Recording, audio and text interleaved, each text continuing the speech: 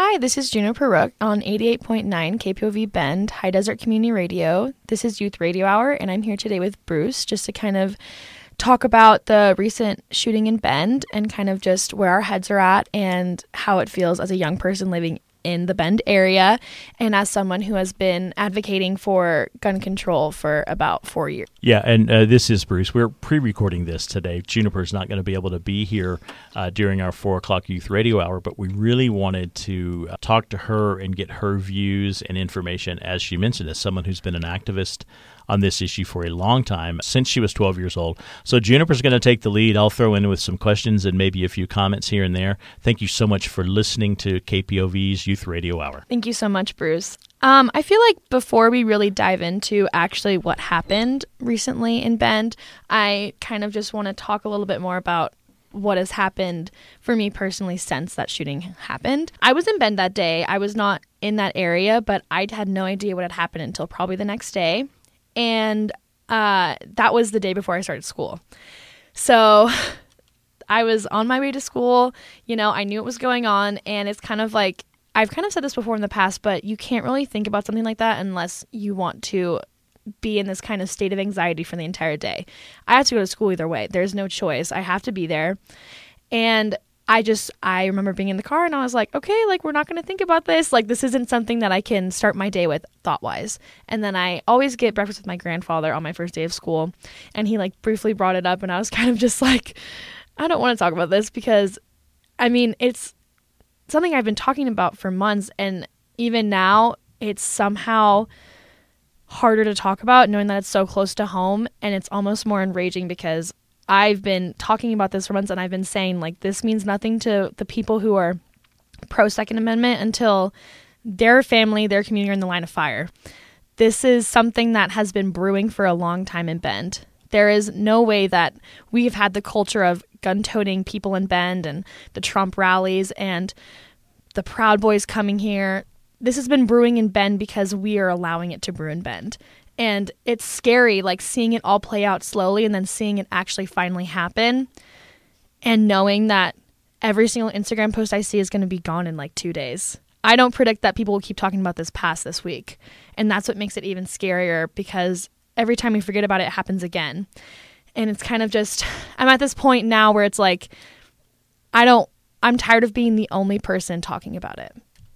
So Juniper, from my standpoint, I feel in part responsible, right, as you know, a member of this community, that this is not a conversation we've kept going, even just since the Uvalde shootings in May. You know, Juniper, you've been on the air with Brandy from Moms Demand Action, with your friend Piper from the Redmond IPA and RPA. And we talk about it, and we have good intentions, and then we don't talk about it again. And then there's another shooting, and here we are. Yeah. And so I know talking isn't action, but talking builds awareness. And so for me, from my standpoint, as someone who runs an organization that talks about things, we need to be doing more of it here. We need to be doing more of it everywhere. So thank you for that introduction. And anything else? I feel like another quick thing that I kind of wanted to bring up, as I said, started school yesterday was my first day, Tuesday. And every year we do this like safety training, and it's like a super stupid long slideshow, and it talks about lockdowns and earthquakes. And every single year we have the exact same video of these children acting out a school shooting and what they would do if there was a school shooting, getting under your desk, you know, locking the door. And this year we didn't do it. And I don't know why we didn't do it, and I don't know how to feel about it because I'm like, okay, maybe they're kind of realizing that like it's not a student's job. A student should never have to experience that, but also like there has been no change. There is no reason that we are any farther away from another school shooting. Like, I mean, I know that recently the Redmond School Board, I've talked about this a lot, but they denied policy KGGB, and it is like you can bring a gun on a school campus. And I didn't know how to feel about that because I was like, oh, like I do hate this training, but like we have new freshmen. Are they going to know what to do? Did only the freshmen do it? Are the juniors not doing it? And I was almost like, oh, like maybe they're changing the curriculum because I remember every single year, the very, very last few slides are about like a zombie apocalypse. I'm not kidding. I'm being serious. I don't even remember what it's called, but I know that every single year it ends with like a zombie apocalypse, and I can never tell if it's like a funny joke or like it's serious, but every single time it makes me enraged because I mean, yeah, maybe a zombie apocalypse will happen, but like there is like a mass shooting almost every single day in America. It's not really cool to like talk about safety training surrounding gun violence and then jump into a zombie apocalypse in front of kids who just had to watch a video of kids their age acting out a school shooting. So yeah, that was kind of my last little piece from school.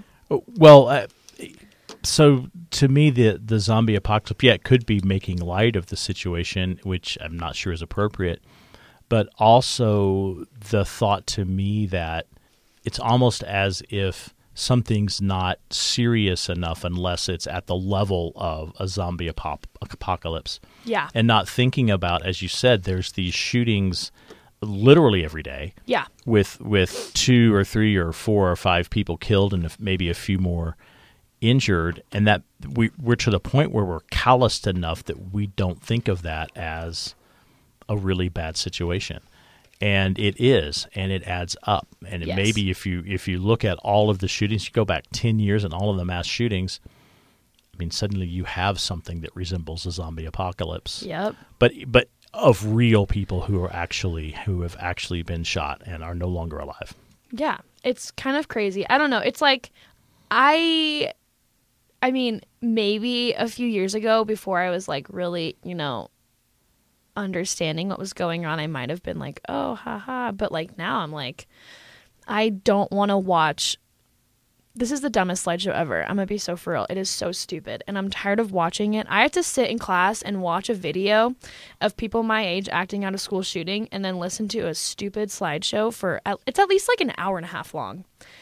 But then, like, people who have the power to make it so I never have to think about being shot in a classroom again are representatives. The people on the Redmond school board. Like, these people have the power to do something about it, and they're not doing anything. I have to sit and watch a stupid slideshow, but all these people just get to sit there and, like, deny policies that keep me safe. No child should ever have to go to school, like, first day, high school or freshman, excited, and have to watch a slideshow about like people around them dying and what they should do. All right. So Juniper, do you want to go back because the first time you and I met, we actually didn't meet in person. We met over the telephone, but we were both in this studio in a certain way. In this recording studio, I was recording an interview with Juniper back in, was that 2018? 2018. And so do you want to talk about that? Because I think that's really important to where we are today.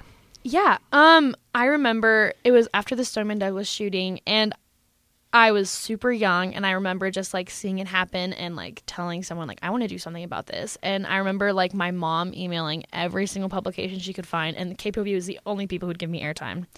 No one else would, because they were like, oh, it's this young little girl. Like, what is she going to say? And then I remember I was at school when the interview was aired. And I remember my mom's girlfriend sending our in family group that this long video, and everyone's like, oh my gosh, like Juniper's on the radio.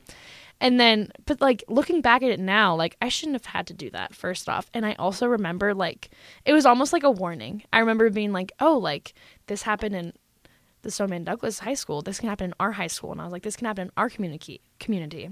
Even Brandy, every time I talk to her about it, she's always like, it's not something that's on your mind until it happens in your community. And now that it has happened in our community, how do we move forward in the sense of change?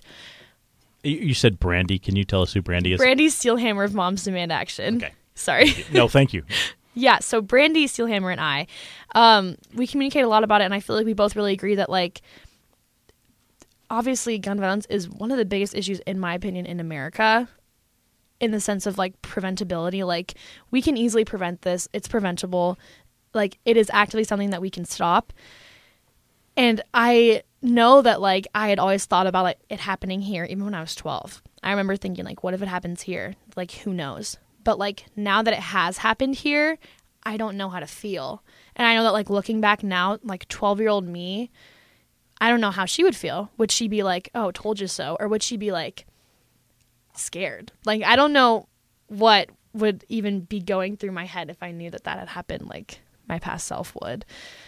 And so back then, back in 2018, it wasn't just an interview with KPOV that you were doing, right? You were doing the interview to create awareness for a walkout. Yeah. So when I was 12, I planned to walk out from my RPA middle school, Bremen Proficiency Academy, and we walked from our campus to Fairhaven Park, and it was about 40 kids. It was in solidarity with a lot of other walkouts that were happening around the area, and just kind of, I think it was a national thing planned by March for Our Lives, and it was like my first big thing. It was my first planned thing that I did mostly by myself. And I remember we sent letters about bills, and all my friends were there and helping. And it was like, it almost like brought us together in a sense, because it was like after the shooting happened, there was no real conversation about it at school. I remember like not really anything really being talked about.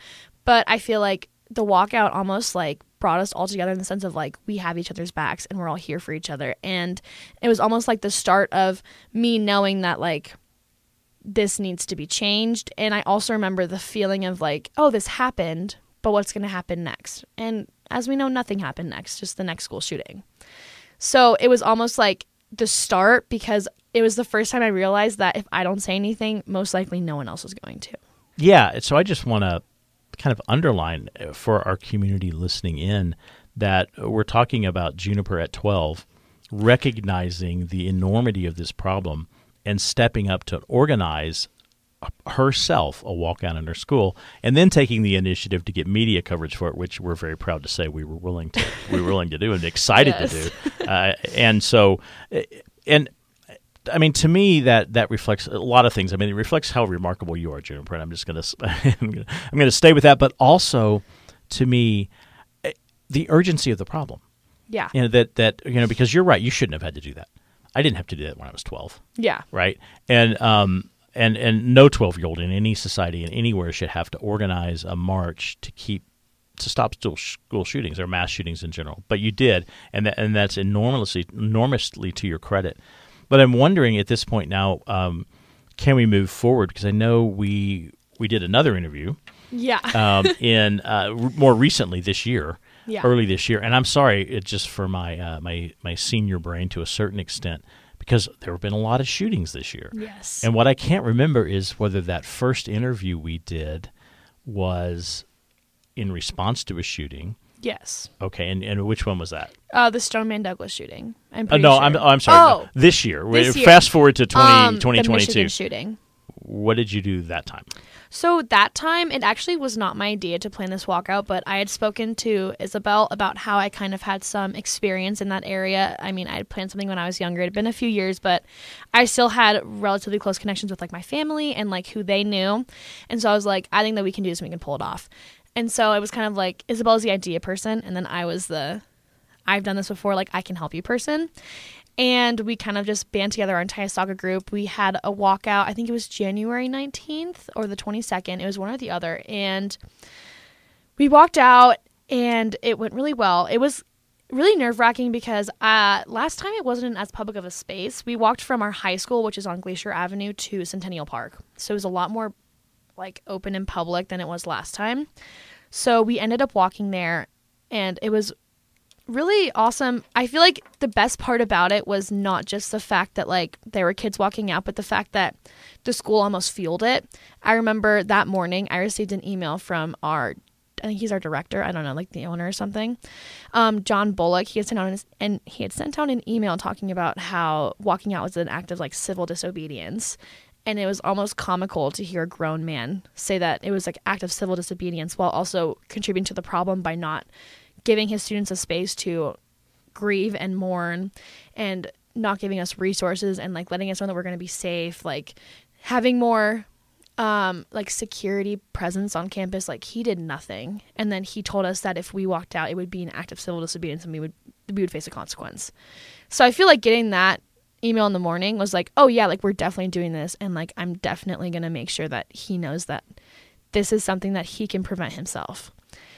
And it was a really amazing experience. Not only was it like the day was amazing, like being able to have so much support there and having people listen to me and being on the news and having articles written and getting the attention to the problem weeks after it happened, because we purposefully did it a few weeks after. because we wanted to keep the conversation going. But I met and made so many connections with like the Redmond Police Department, Clifford Evelyn on the Redmond City Council. I had found truly, because like the first time it was really alone, and then the next time I found that in my community there are so many people who are also fighting for a safer community just like I am.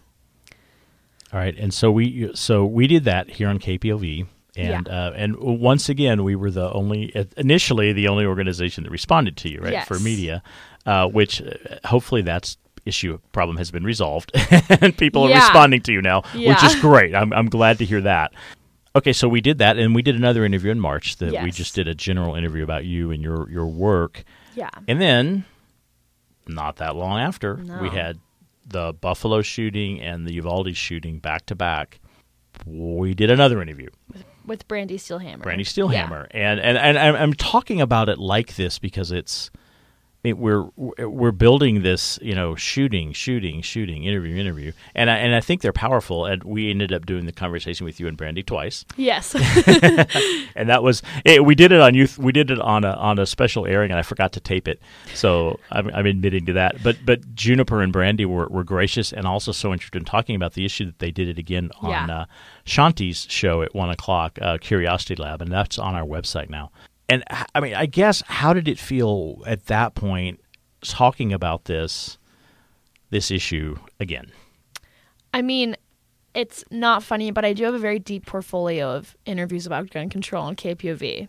Pretty experienced now, but it feels really weird because it's almost like, I even said this when I talked with Brandy on KPOV in March. I remember telling, kind of like during the interview, I had said like, it's really hard being a youth activist, especially surrounding gun control, because it's like, I mean, even when Bruce texted me after the shooting, it was like, we have to hop on this right now while people are still talking about it and people are still giving it attention, because obviously we've seen it like keeps happening, but like people tend to forget about it every single time it happens. And I remember preaching this in January. I preached this when I was 12. We forget about it and we don't think about it, and it happens again. So it's almost like, it's awesome to have the platform that KPOV gives me, but it's almost like I shouldn't need this platform to talk about gun control so often.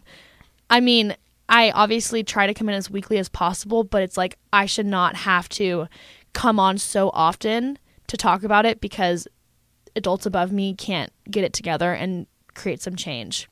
Obviously, it's a pleasure to speak about it and have this platform, but I mean in the sense of like, I'm tired of having to talk about it in the sense of mourning and like grieving. I want to have a kind of conversation with Bruce where I'm like, I'm so happy that like this has been passed and this is changing and there's more of this and less of this, but I can't because no one is getting up and doing anything.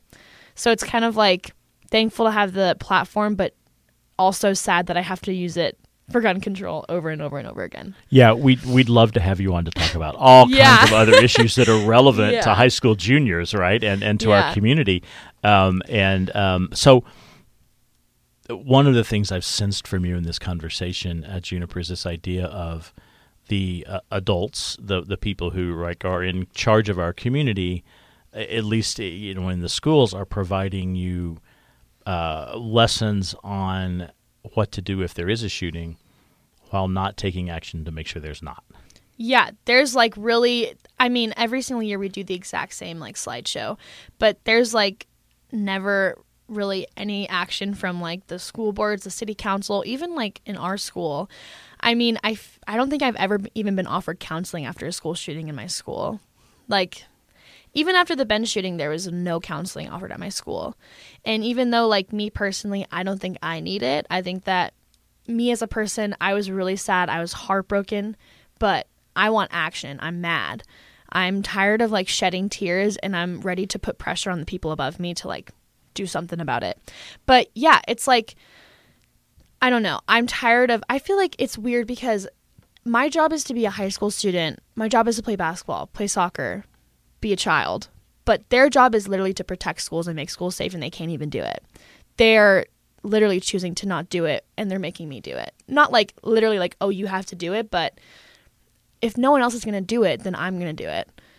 I'm going to make sure that you feel the pressure. I'm going to send the mean emails. I'm going to show up to your meetings and speak to you, tell you in your face how I feel.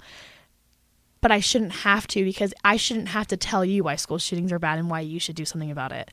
It shows character in the sense of like, you're making me watch these slideshows while you're doing nothing, and it's still in my brain every single day. But you're the kind of person where you can overlook it over and over and over again. Just in case you're wondering, folks, you are hearing the animating spirit of a powerful advocate and activist. I just want to point that out. I want to make one comment. When you talked about someone said that you were engaging in an act of civil disobedience. Yes. Which, when you said that, I initially thought that was a person complimenting you. No. And I recognized that as you went on, because acts of civil disobedience were the acts of Mahatma Gandhi. Yep. Right, and acts of civil disobedience were the acts of Martin Luther King Jr. Those are the things that make fundamental shifts in the world. I know you know that. Juniper's nodding up and down like, come on, old man, stop explaining this stuff to me. So my next question then is, what, from your perspective, right, would be the best things that our communities, our school districts, our cities, our governments, even just our people, I suppose, can do? I think that, honestly, me personally, I don't think that anyone should own a gun, but I think it's above that. I think that having enough love and respect for your neighbors and the people surrounding you to protect them and make sure that they're okay, and that we aren't even giving someone the opportunity or the weapons needed to shoot up a school is just so important. And not just that, but I feel like if we're going to talk about school shootings in schools, it shouldn't be about what to do if it happens. It should be about, I know that this isn't okay. I know that you have to experience this as a child, but like, we're here for you. Here's resources. Here's people you can talk to about it if you're having a hard day. Here's people that are going to share this experience with you and be there for you. I don't think that anyone other than maybe Liz Goodrich on the Redmond School Board has ever shown me that they care about gun violence enough to reach out to me for a conversation, or even just tell me, like, I appreciate the work you're doing. Because at this point, we don't have people in power, like Redmond City Council, Redmond School Board, that are actually having the best interest in their hearts. Like, I know that that's, like, honestly bad to say. That's how I feel. I think that after everything that has gone on between me and the Redmond City Council and having to send mean emails and be in their meetings, I don't think that they are truly striving for what's best for Redmond. I don't know a lot about the Bend City Council, but I don't think that people other than Clifford Evelyn, I've seen him actively strive. Like, every day he's doing something, trying to connect with the community, but no one else on that city council has really shown me that they are the same way. And I think that on a smaller scale, giving support to kids in schools, but on a bigger scale, like locally, community-wise, we need to make sure that we're paying attention in the elections coming up, and that we are pushing for people to be in those seats that the Redmond City Council has right now that they aren't respecting, and make sure that the people who take them next are people who are going to truly strive for safer schools and safer communities. You're listening to 88.9 KPOV, High Desert Community Radio. This is Youth Radio Hour, a conversation with Juniper Rook, our Youth Radio Hour DJ, and Bruce Morris about gun safety measures in light of the tragic shooting in Bend on Sunday. Yeah, we do. It's a very good point that we have an election. It's not that far off. It's not that far at all. There was a time when I did a lot of election campaign work, and we would be freaking out about this time. Oh yeah, as we're approaching Labor Day. So I actually just did an interview with a candidate for mayor of Bend yesterday, right on the point, and one of the things that we talked about, and she pointed out, is that cities don't have a whole lot of legal ability to act on gun issues. And so I know you know that. Yeah. And so what I'm wondering is, and we're going to get, because I know you have a bill the ballot measure you really want to talk about. So maybe you don't want to do that, and then maybe we can come back to where I want to get is, what can groups like cities, like even maybe school districts who don't have legal authority, what can they do anyway, right? Does that make sense? Yes. Okay, good. So do you want to do that, or do you want to go into the ballot measure? We can go into, let's do your thing first, and then we can do ballot measure Okay, after. great. So, because again, I want to honor this as Juniper's show, but it also seems to be helpful for me to ask some questions. So, definitely. Okay. And so so there is a ballot measure, and Juniper, talk to us about that. So, Oregon Measure 114, the Changes to Firearm Ownership and Purchase Requirements Initiative, it's coming up, I think, November 8th of this year. I think is when it's on the ballot. That's the election. Yeah, it's on the 8th. It would require permits issued by local law enforcement. It would require everyone to have a permit issued by local law enforcement to purchase a firearm. And then another part of it, it would also require photo ID, fingerprints, safety training, and a criminal background check and a fee payment to apply for a permit. And it would also prohibit manufacturing, importing, and purchasing and selling, using, or transferring ammunition magazines capable of holding more than 10 rounds and make violations a Class A misdemeanor. And I think that the biggest thing about this is that, yes, it's going to really crack down on purchasing firearms, which is what we need. And I think that this is truly something that is this measure is really going to hopefully get us on the way to truly banning like assault weapons. And that's where I think personally that we need to be. And I think that as we get closer to election day, not just like knowing what this is, but also just like telling your friends about it and really truly pressing how important this is. Like we can do it on air. KPOV can talk about it, but like throughout the community, like spreading word about how important this is what is going to help it get passed, because this truly is something that hasn't been up on a measure ballot recently that is so possible of being passed. Because I think that in the past you can't really go head on onto an issue like this because there's so many people who just don't agree with it. Like the whole Second Amendment thing. If you go too hard at it and you truly crack down, like I think that we should, it won't get passed. And this is a bill that it's honestly making it easier for good gun owners to keep their guns. Because when there are more people who have unlicensed guns and they're used in bad ways, it makes all gun owners look bad. So having this measure that truly cracks down on like people who really shouldn't have guns having guns, it honestly helps people who truly believe in the Second Amendment and make sure that we're giving guns to good people. And so can we sort of break it down just a little bit? This is about regulating the purchase of firearms. Yes. Okay. And my first question, I suppose, is some of the requirements. Some of them seem really obvious, like requiring an ID and an actual good background check. And a all fee. of those, and a fee. But a training program is required. Can you talk about why that's important? I mean, to be a good gun owner, you have to know how to use a gun, and you have to know how to. I haven't read a ton about the training program itself, but I would hope that it also talks about how to lock up your guns correctly, how to keep your ammunition and your guns separate, and, you know, where to keep it in a home that you have a child. And, like, because I think that being a safe gun owner doesn't just apply when you're using a gun. It applies with how you keep the gun and where it is when it's not being used. So when talking about training programs, I really do hope that it's all 9 yards. They're talking about what to do while using a gun, how to keep a gun safe, like holding wise, how to make sure that it's not in the arms of a child, because that happens a lot. So I really do hope that when they are talking about a training program, it really gets into the nitty gritty of being a true, like, good gun owner that's following all the rules and, you know, honestly doing what they should do safety wise. And I just want to ask this question. You recently got a driver's license, right? Yeah. What did you have to go through to get a driver's license? It was a lot. Well, I had to get my permit, and I had to wait 6 months till after getting my permit to take my license test, and I had to drive around, but I had to complete a certain amount of hours of driving beforehand. I had to practice driving with someone else in the car. I had to take a really long test. I had a lot of anxiety going into it, and it was really hard. Because I did end up getting a 97 on my driver's test, though. So of course you did.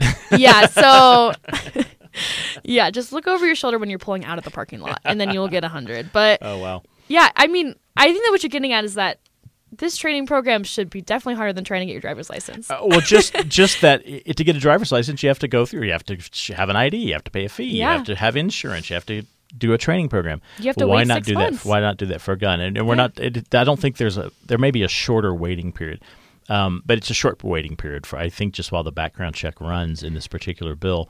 But it just to me is a good analogy of something that is intended to be deadly. Yes, there are a lot of people die in car accidents.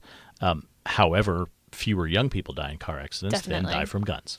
I also think that talking about the training program, I know that me and Brandy Steelhammer talked about this a lot in March, but I think it's called the Charleston loophole, where in certain states, if the background check isn't processed in I think it's 2 days or something, then the person can get a firearm without the background check going through. And usually when they take longer is when there's a lot more to go through, like criminal records and people who really shouldn't have a gun, that's why their background checks take longer.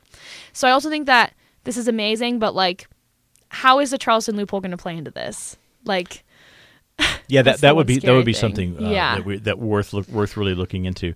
And so the other aspect of this that I wanted to ask you about is the 10-round magazine limit.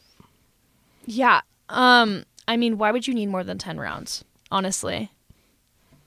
Yeah, no, that's actually you're right. That's a great question. It certainly doesn't affect hunting or target shooting or any of those things. And one of the illustrations I use, there's a guy who has a show on CNN. I don't want to name him in case there's a problem with that. But do you remember Gabby Giffords when Gabby Giffords was shot? Or were you? Yes. You were pretty young. Actually, I think my mom has told me about it, but I don't know if I probably don't actually remember it. Yeah, you were really young. Yeah, you were pretty young then. But congressperson, her husband's now running for senator of Arizona, astronaut. But anyway, she was shot, and quite a few other people were shot and killed. Yeah. During that shooting, and the gunman was tackled. Yeah. He was tackled when he went to change his clip. Because that's not that easy to do. It looks really easy and fast in the movies, but when your heart's racing and you're killing people. And he was tackled during that process. Yeah. But the thing is, he had a 30-round magazine. So he was able to fire off 30 shots and killed, I can't even remember how many people, but a lot. And Gabby Giffords, for some miracle, survived a gunshot to the head. And so what the observation of this person on I think it was MSNBC said is, the first 10 people shot are on the shooter. Yeah. The next 20 are in the fact that we don't have good gun laws. 100%. Right. Because if he had a 10-round magazine, he would have been tackled after 10 rounds, and a lot fewer people would have died. Yeah. Also, like, thinking about it, I mean, if you're killing people, unless you have, like, a true background and using a weapon with more than 10 magazines on it, I mean, the first 10 are also most likely, like, almost like a warm-up in a mass shooting. Like, you're probably not going to hit a ton of people your first magazine. So limiting it to 10 will obviously really help. But I also think that, like, why are they allowed to even have a 10 magazine one? Like, my biggest thing is, I don't think that anyone should own a gun in the sense of, like, I don't really care about hunting, and I guess that, like, home-wise, but, like, you should never have an assault rifle, and you should never need more than 10 magazines ever in your life unless you were literally committing an act of terrorism. And so, no, that's great. So, and you've talked a little bit about an assault weapons ban. Oh, yeah. And, we had one in the United States for I think 10 years, or maybe even a little bit more. It expired in 2004, and the Republican, I'm just saying because this is the fact, a Republican Congress and president did not reauthorize it. Yeah, and during that 10-year period, mass shootings went way down, and the number of deaths from mass shootings went way down. And, of course, back up now. I guess my question is, what do you say to people who say, well, we need assault rifles for hunting or for target shooting or home protection? I think that's stupid. I don't know. I'm just kind of at a point now where, like, I don't want to listen to people try and, like, rationalize owning a weapon of mass destruction. Also, I think that a lot of the time when we're talking about, like, school shootings and, like, talking about an assault rifle ban, a lot of people turn to, like, Second Amendment, but, like, I don't care what was in the Constitution hundreds of years ago. If you truly care about America and the next generation, you should be okay with not having an AR-15 in your hands. I don't know why people bend over backwards to hold on to an AR-15 while we are having mass shootings every single day in America. Most of them are also completed with an AR-15. I don't know why. Me rationally as a person, I would never be in a place where I'm like, oh yeah, like I want to keep my gun over saving the lives of literal children. It is really hard to think about how there's people, even maybe like my neighbors, like people that live in my community might feel that way about how they have to have their guns so bad that they will overlook the hundreds of thousands of children who have been exposed to gun violence and the literal science and statistics that mass shootings were down in the 10 years that the AR ban was in session. And it's just like, at that point, you can't even argue with stupid sometimes. Sometimes you just have to let those people feel that way and just still ban them. Like, not everyone is going to agree, but to truly go to a better place in the sense of a safer country, no one should own an AR-15, an AR, like an assault rifle. That is not a thought that goes through my brain where I'm like, oh yeah, like you need it for this. I guess that makes sense. Like it never makes sense. The Second Amendment was written when assault rifles weren't even a thing. They're talking about the rifles where you have to reload them with gunpowder.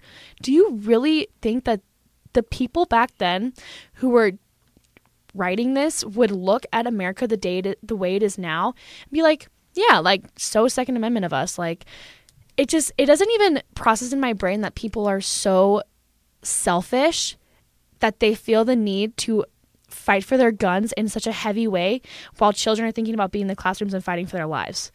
I'm tired of having to argue with people who don't even understand or have enough compassion in their hearts to care about children.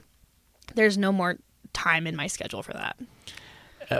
So that was very powerful, and you refer back to when the Second Amendment was passed, and it was ratified sometime in the 1789, I guess, when the Constitution was first ratified, and they were single barrel loaded muskets, and a really, really skilled rifleman might be able to get off 2 shots a minute. It's someone who really knew what they were doing. Maybe 3 if they were just really on top of it, but in ideal conditions. So that's one thing. The other thing is the balls traveled at such a slow speed that soldiers could actually see the disruption in the light field. Yeah. You could actually see. You couldn't see the ball, but it made a disruption, and they created some blue light, and they actually called it a blue canoe. Yeah. And so that I always think that's interesting. So not only and so when it hit someone, it wasn't going to blow a giant part of their body off. I mean, it was a large ball, but it was moving slowly. Yeah. And so that's another issue. This is just a completely different kind of weapon. I want to ask you this question before we get into like what can cities and school districts do. Juniper, how did you feel the moment you heard about the shooting in Bend? I mean, I honestly feel like, I was saying this when I was 12. I was saying it in January, like, school shootings and mass shootings don't mean anything to a community until it happens to them. I know that me and my peers are really feeling it after every single school shooting that's happened this year, last year, the year prior, but I feel like the adults who choose to ignore it, I hope they really, really felt something after that shooting in Safeway.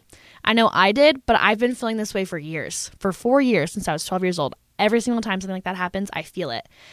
I don't know if maybe it was because they couldn't relate to, maybe they don't have children. Maybe they don't have kids who go to school. Maybe they just don't relate to like being scared that their child won't make it home. But I know for a fact that I have felt every single time a school shooting or a mass shooting has happened, I have felt it. Because I truly understand that it can happen to anyone, and it happened to us. As I've said in my past interviews, every single time it happens, I feel so mad and so angry, but it's so normalized in my brain and everyone else's brain that it almost feels normal. And that is true. It's not me downplaying how awful it was. It is true. There is not a day goes by that is not a mass shooting in America. It's like brushing your teeth in the morning. It happens so often. And people will continue to overlook it literally in days. I don't think that this will keep getting media coverage in a few days. And people will continue to overlook it until it keeps happening, keeps getting bigger in our community. We had a very small mass shooting. It was horrifying and it's really scary. It shook everyone up. But if we keep overlooking it, the next one will be 20 times worse. The next one could have been in a school. It could have been at Mountain View High School. It will just keep getting worse and worse. And at this point, I'm exhausted. I'm tired. I'm angry. But it's almost like maybe now that it literally happened in our community, people in this area will listen more. More people will show out to marches and protests. More people will go to like Redmond school board meetings and yell at them. Like, we need more people to start getting angry because I'm tired of standing in front of a ton of people with a megaphone and just seeing the pity on their face and the guilt that they have. I'm tired of people showing out for like my march or my protest. I know that they might truly care, but you going to one march and one protest a year does not excuse you from being a part of the problem. I think that I woke up after learning about it and I was mad because I'm tired of everyone being complicit. You're complicit when you're silent. You're complicit when you're just posting something on Instagram. We are all allowing this to happen and we are all supposed to feel guilty, but your guilt doesn't go away because you go to one thing or you post one thing. And I think that I feel just like mad that I have to keep talking about this, and also just that I feel like there's not going to be a lot that's done, honestly. I mean, it's scary, and I mourn everyone who was lost, but I don't know if I believe in our community enough to do more than post an Instagram story about praying for Bend. I hope that there is more, but I don't know. You're listening to 88.9 KPOV, High Desert Community Radio. This is Youth Radio Hour, a conversation with Juniper Rook, our Youth Radio Hour DJ, and Bruce Morris about gun safety measures in light of the tragic shooting in Bend on Sunday. And I'm clearly sensing a level of frustration, which is understandable. You've been doing this a long time, 25% of your very young life in a certain way. So I want to ask, at the risk of, I'm not really sure what, how do you feel when people who come to your protest, do the thing, say thank you for your work? I feel, I don't know, I don't want this to seem like in a bratty sense, but I feel almost kind of mad because I think that I've kind of taken on this role of being a gun control activist. It's a big part of my life, but I am tired of being thanked for my work and then not being helped with my work. Thank you so much for planning this. It's like, I used to accept that as like a, wow, like these people truly are coming out to support. But I'm at a point now where it's like, I can plan stuff. I know what I'm doing. I need your help. I don't want you to thank me for my work. I need your help. I need you to band together with me, band together with Moms Demand Action, Students Demand Action, every town. Donate some money if you can. A thank you is no longer enough to me. And I remember at the last one, I was the last speaker to go. And I'm going to be so honest, my speech was very, very good. I pride myself in being good in a mic. I really do enjoy being able to speak to a big group of people because they have to listen to me. But at that point, so many people had left. And there was no reaction from the crowd. I was the very last person to go. Understandable. Like, there are a lot of speakers in front of me. Like, they had gone before me. But, like it doesn't end for me. You get to go home after this. Like, yeah, thank you. But, like, I go home and I think about what is the damage? What do I have to endure on social media? Like, my work doesn't end when I clean up all the signs. Like, you're saying thank you to me and you get to go home and you feel like, oh, like, this young girl, she's doing so much and I told her thank you. Like, that's so amazing of me. And, like, yeah, like, you should be saying thank you. I agree.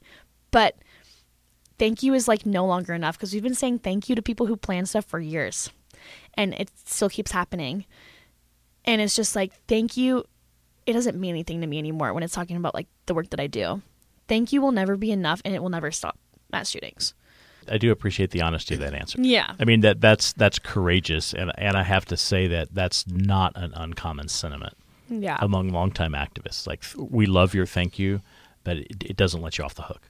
Yeah. You still need to do the work. Burnout is real. Yeah. Yeah, right. There you go. Perfect. So we were touching on earlier what can our more local government entities, our city. I guess let's start with cities. Like, we have Redmond, we have Bend, we have several cities in Central Oregon. Despite the fact that they don't have a lot of legal power over gun issues, so what can our city governments do anyway to help with this problem? I mean, I know that recently we were just talking about this before the show, but like. They have been offering, like, counseling at Powell Butte for people who just need it. And I know that counseling is really hard to get these days. So I think that stuff like that. But even just before the problem happens, like, really just caring more. I feel like a lot, I mean, understandably, I bet the mayor and all those people have a lot on their plate. I'd hope so if they're truly going to ignore this issue this bad. But I do hope to believe that they have a lot on their plate. But I feel like giving attention to every issue is so important because, I mean, I know in Redmond, at least, our mayor is just, like, not cutting it for me. And I'm going to be so honest. I don't like him. He knows that. But I also think that it's hard to, because, I mean, for me personally, I'm a big respect person. I love my community. And I feel like having that spot as mayor is a really, really big deal. And I feel like to truly do something about the issues in Bend and Redmond, you have to first, like, respect the power that you have. And so coming from that onto, like, as I've said before, like, KGGB getting denied, I feel like not enough people know about that. And I've tried to talk about it a lot. I tried to get signatures to get it passed. Can you just back up? KGGB? KGGB. Okay, so KGGB here, I actually have the policy on my phone. I will grab it really fast. KGGB is this policy. So very recently this year, there was a law passed that gun control measures and policies were sent to the schools. Like each school district got to decide what they wanted to do in the sense of like policies within the school. This was like pretty quickly after our first walkout in January. But so policy, so KGGB, so we had JFJC that was already in progress by the time this was proposed, and KGGB is just a complete firearms prohibited thing, and I'm just going to read straight off from the policy list. Okay, great. No person on grounds of schools controlled by the board, including in the school building, will possess any firearms except when said firearm is possessed by a person who is not otherwise prohibited from possessing the firearm and is unloaded and locked in a motor vehicle. The exception provided in Oregon revised statutes. Carry licenses and does not apply to the possession of firearms on the grounds of schools controlled by the board. So pretty much what this means is that there would be no guns on campus unless it was unloaded and locked in a vehicle. Okay. So after kind of like really hardly advocating, I worked with Liz Goodrich on the school board about this too. They denied it. They denied this policy, KGGB, and pretty much just kind of like slapped us all in the face. Not everyone knows this, but like you can bring a gun onto school grounds. I know that I'm pretty sure JFJC bars open carry, but there are still guns on school campuses. Can you tell us what does JFJC stand for? Do you know? Let me look. And it's okay if you don't. Obviously, I have it pulled up. It's a gun safety measure. Yeah, it just says the code is JFJC, but it's called Weapons in Schools, and it says okay, gotcha. It's mostly about students, but KGGB would bar everybody. So in JFJC, I'm pretty sure is active right now in the Redmond School District, but JFJC just bars students from bringing any weapons on campus, including like knives, tasers, pepper spray, guns. So that's mostly for students, but they denied KGGB, which would keep civilians from bringing guns onto campus. Okay. So, like, the biggest thing is straight up just, like, passing policies that literally keep guns off of campuses. Like, it's kind of hard to, like, broadly be like, oh, well, they can, like, do more community outreach. They can talk to me about it more. Because, like, literally just have some common sense. Like, common sense, you should not be denying policies that prohibit guns from being on campus at a school. Like, quite simply, that is all I have to say, because it's almost like I've been telling these people for months, for years, and they don't listen. Like, I feel like at this point, if you don't want to listen to me, then just have some common sense and maybe like don't let guns be on school campuses. But that's just my 2 cents about what our local authorities can do, because I'm kind of just like, maybe some common sense. Use your brain. Mm-hmm.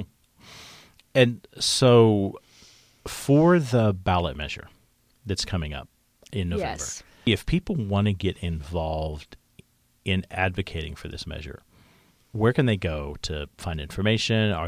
Do you know whether there's going to be a local campaign set up, those kinds of things?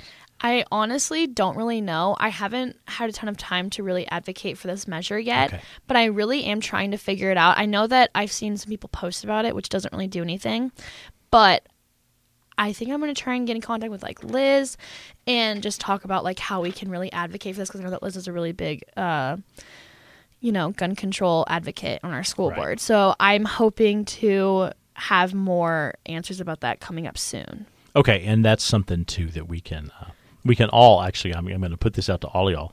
It's Measure 114 coming up on the November ballot, so you can Google it. I don't know. We did an interview with one of the key petition circulators in whenever that was in the summer, earlier in the summer, and so there may be. I just don't know whether there's going to be a local campaign office, but definitely there's going to be some work done on that. And one of the things that I wanted to bring up about that measure, I don't know what kind of opposition there will be, but I expect there will be some. Yeah. And I suspect there's going to be a lot of Second Amendment talk. Boo. I look at it, Juniper, I think when you look at it, and a lot of people that we know, yeah, this makes sense. This is common sense. What's wrong with this? Why shouldn't you get trained? Common sense gun reform. Yeah, why shouldn't you? Right, exactly. Why shouldn't you get trained to own a deadly weapon? A lot of people are opposed to it, are going to be, I assume. And so there's going to be a fight. I guess my point is, it seems common sense and easy, but there's probably going to be a fight. Yeah, and we can't just give up when it's hard. We got to really, because I feel like, I mean, there's always going to be people who don't agree. Like, that's kind of constant. People don't agree with me saying that, like, we should stop school shootings. Like, there's people who think that I'm trying to, like, take their guns away.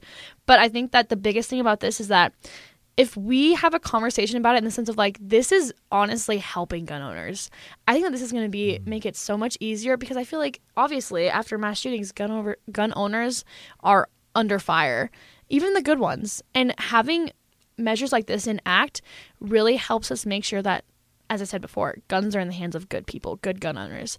I don't know why as a good gun owner you wouldn't want to help create more good gun owners, unless there's something weird going on. So we have a few more minutes in the hour if we want to take the rest of it, and we can also stop here. That's up to you. This is you've been pouring it out for a while here. It's been amazing.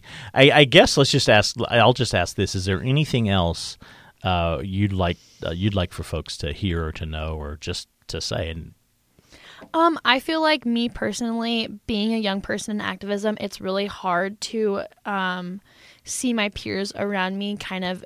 I think that as I've become more truly into the activism stuff and like taking a front seat into it and planning stuff, as someone who's a planner, I honestly posted on my Instagram story about some like Venn diagram about how mass shootings happen, we forget about it, and I was literally just like, I cannot watch everyone I know post about this anymore. I cannot read Pray for Bend on people's Instagram stories anymore. So to me personally, this is more to like the people that are my age, but like obviously the people above us and the people who are older than us aren't going to do anything. So I cannot watch the Instagram posts anymore. I truly cannot. It is exhausting. It's really hard to come on here as much as I can and speak about this to a big group of people who are hopefully listening, and go home and see people post an Instagram story that does nothing, and it just makes them lose the guilt that they feel for not saying anything.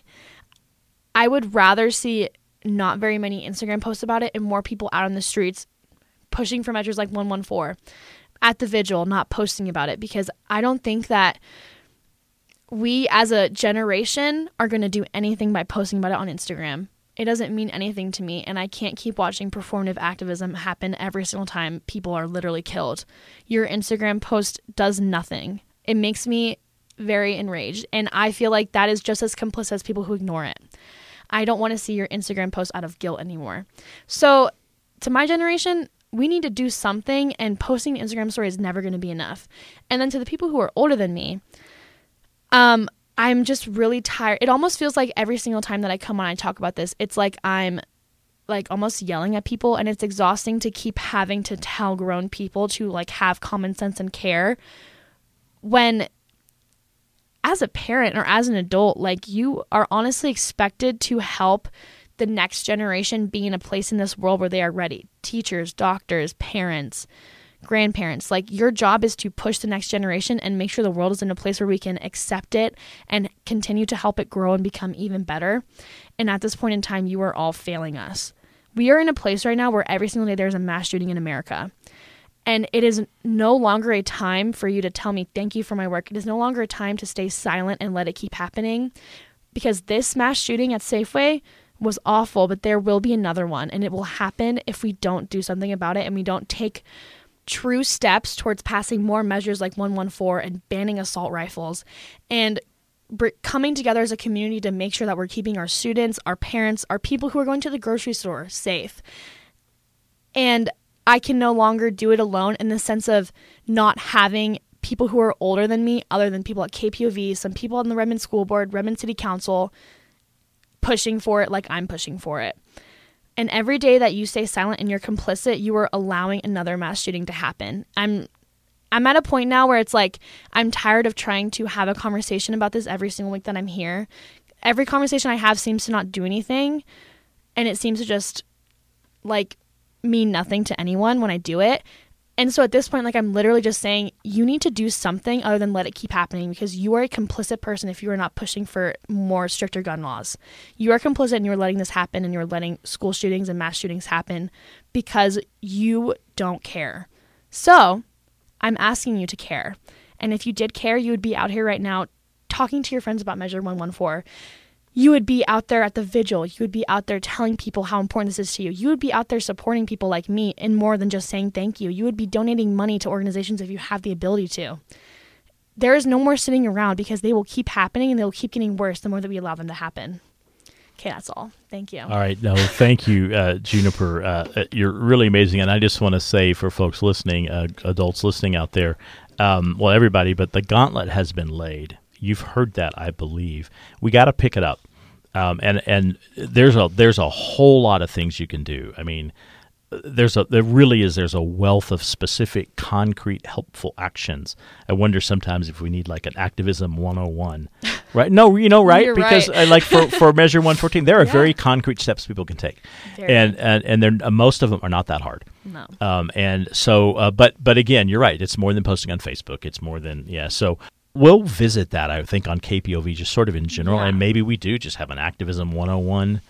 Like That'd be show, amazing. it's like here are the because they're the cookbooks almost, and I've Yeah, done it, I have and no there's idea. Yeah, multiple it's hard. things. There's so many multiple things you can do, and some of the steps are again not that difficult, but they're concrete, they're direct, they're designed to create a specific result. Yeah. That's what we all need to. I think, right? Is that what 100%. you're No, I asking? agree. That's what you're I'm- asking us for. Yeah, I'm starting a club Yeah. at school for like more support for planning stuff, and like I'm trying. Well, it's not gonna be a fun club. Like, let's be for real. It's not gonna be fun. I have to like. I was thinking about it because I was kind of just like trying to plan out this morning, and I was like, well, these people are gonna have to understand that like we're gonna have a press person. They're the only people who talk to press unless told otherwise. There's gonna be a sign person. There's gonna be a social media person, because like I didn't know this, but like it is very important that you all have the exact same mission, the exact same idea. And I didn't know that before, so maybe it got muddled, but it's hard not knowing what to do and having like my mom and my uncle, like Aaron, like telling me what to do. Yeah. That was so helpful, but I know a lot of people don't have that. There really are steps, right? Yes. That's just my way of saying there's a lot you can do, the concrete steps, and I feel like, Juniper, I don't want to put words in your mouth, but I feel like that's what you're wanting us to do. Yes. Right. All right. Yes. Your show, Juniper, you want to close it out? Yeah, sure. Thank you so much for listening to Youth Radio Hour on KPOV 88.9 Bend, Oregon Community Radio. I will hopefully see you next week. Thank you so much.